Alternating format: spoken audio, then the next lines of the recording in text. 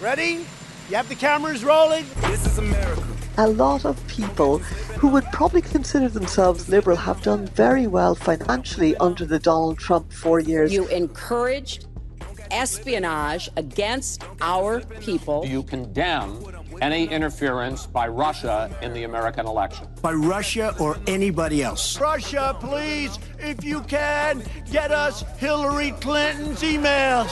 Please, Russia, please. To renew America, we must revitalize our democracy. I continue to believe Trump will not be president. Being president is a serious job. I call upon all nations to do everything they can to stop these terrorist killers. Now watch this drive. This is more work than in my previous life. I thought it would be easier. I do miss my old life. We all do, sir.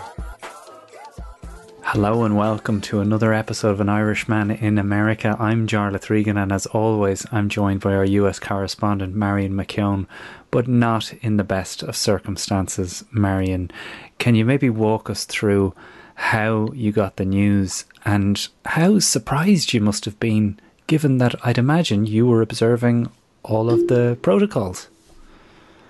Yeah, good morning, Jarlath, and good morning to all of your listeners. Yeah, I was sort of shocked that when I tested positive for the COVID-19, because I have been doing, as a journalist, you have to travel, you have to do a certain amount, but I had been meticulous about the social distancing, the mask, I mean, there was a joke with some of my other journalist colleagues where we'd wear two masks, to be sure, but when we're covering things like the protests or whatever, where there were large crowds of people, where they're shouting and jostling, and I went through the whole of the summer. I've covered like 100 odd protests, no problem. This last week, I'd driven to places like Arizona to do election coverage, but at a certain point, you do have to really find out what's going on the ground. You cannot not be in the places that are important. And there were a couple of stories I was covering in the Northwest, so I thought I'll do a few stories together, again, to minimize exposure. So one of them was going to be the sort of connected to the encouragement of white militias to take on protesters. Another one was an interesting story that was percolating in Montana, where they could end up, even though it's a very Republican state, where they could end up with two Democratic senators and their congressional representative being a Democrat as well.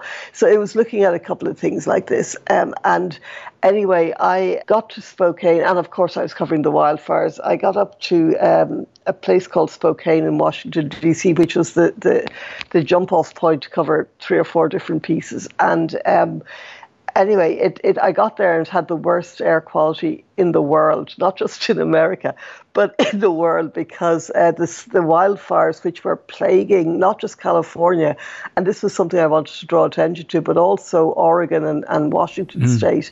And we're moving in towards Idaho and other Midwestern states. So anyway, gosh, I feel I'm rambling here, Jared. My apologies to the listeners. But anyway, what happened was the air quality, as you know, is monitored from 1 to 500 in Spokane, because all the air blew up northeast from California and it settled into a sort of a bowl. The air quality was 479 out of 500. Now, to give you, in Los Angeles, it was only 136. Oh my God. So I think it has been said here that the combination. Now, obviously, I did have to take a flight, and I, again, meticulously careful. The flights were very empty as well. So the reason I'm stressing how careful I was is that this is not that difficult to get there. Taking a flight obviously puts you at risk, and I accept that.